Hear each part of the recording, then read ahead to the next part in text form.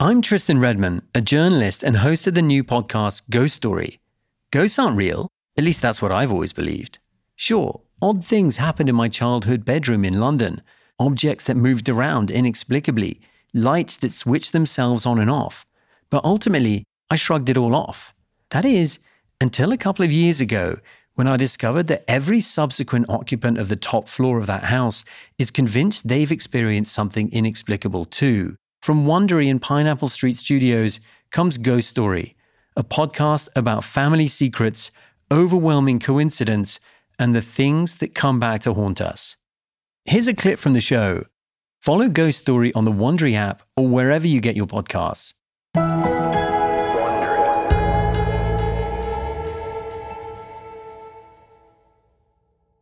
I want to tell you a story. Well, it's really three stories, all wrapped around each other.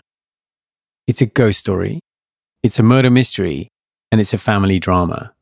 By which I mean it's about my wife's family, her family's history, and there's a chance they'll disown me for doing this. If you come out with a piece that says he was a murderer, then I will be sorry that we ever said we would contribute to it.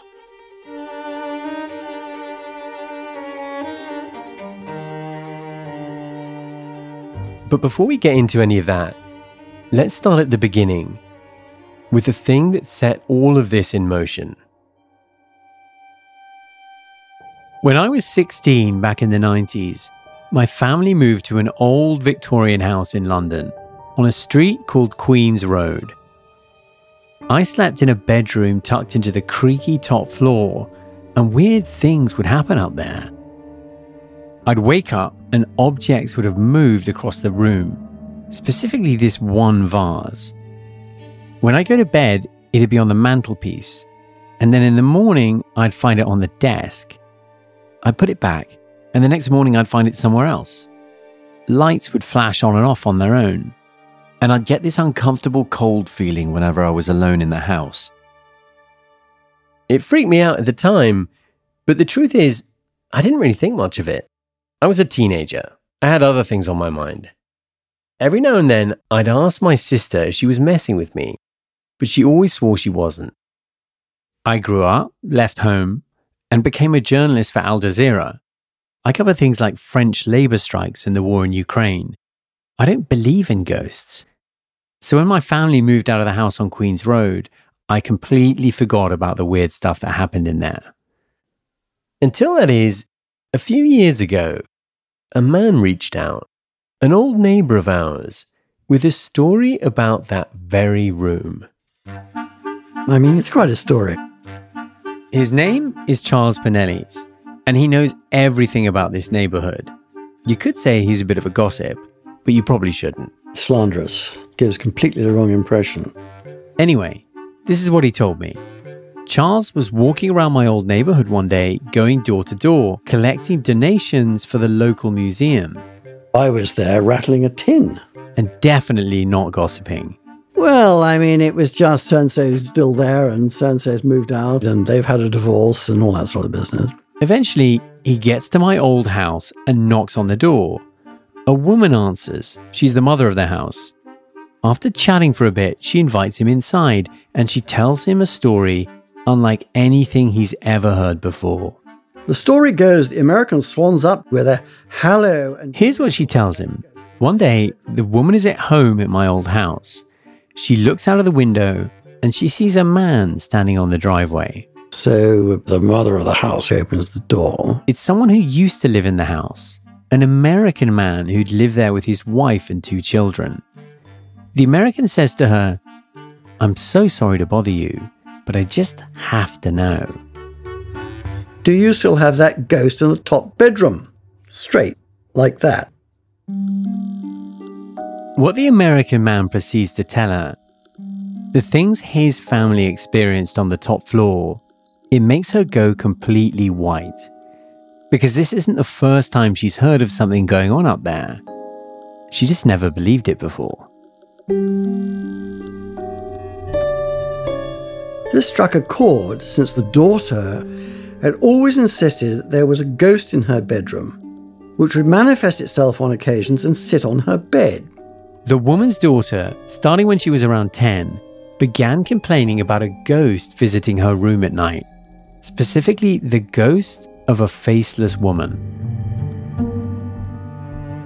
She said to me, "Oh yes, my daughter told me about some goings-on. Some sort of faceless woman who comes and sits on my bed." And she said, "I always batted them away on the basis that we don't believe in that sort of thing. So I rang your father, and he said that was Tristram's room. So I imagine he phoned you and the cat was out of the bag." I promise you, and I hope you believe me, that I don't normally find myself having conversations like this, or even entertaining these sorts of ideas. But it's kind of weird, right? You now have 3 completely unconnected families who have had some sort of strange, inexplicable experience on the top floor of that house. I think it's wonderful. It was definitely intriguing, but it probably wouldn't have been anything more than a story I'd tell my friends in the pub. Except I couldn't stop thinking about this faceless woman. And that's because there's another coincidence, something I hadn't thought about in years. So I guess Tristan and I had just started going out, and they invited my parents round to his house to come and say hi. I first learned about it when my wife, Kate, and I had just started dating about 20 years ago. My family still lived in the house on Queen's Road, the one with the supposed ghost, and Kate was staying with us. And my granddad was in London, so they invited him over too.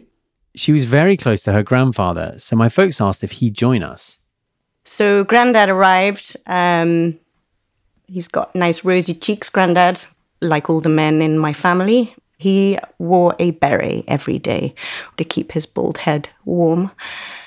And then my granddad walked into the house, and before he said anything else, he said, "My mother was murdered in the house next door." And I don't think we had ever put 2 and 2 together between where Tris lived and this big murder that happened in the family.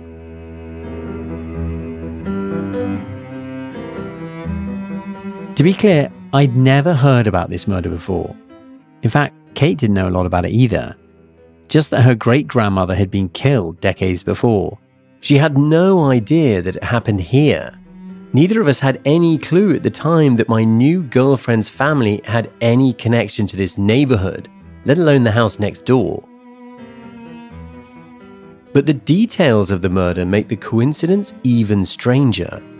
Because just next door to my house, the house supposedly haunted by a faceless woman, Kate's great-grandmother was killed by 2 gunshots to the face. Binge all episodes of Ghost Story ad-free right now by joining Wondery Plus in the Wondery app or on Apple Podcasts.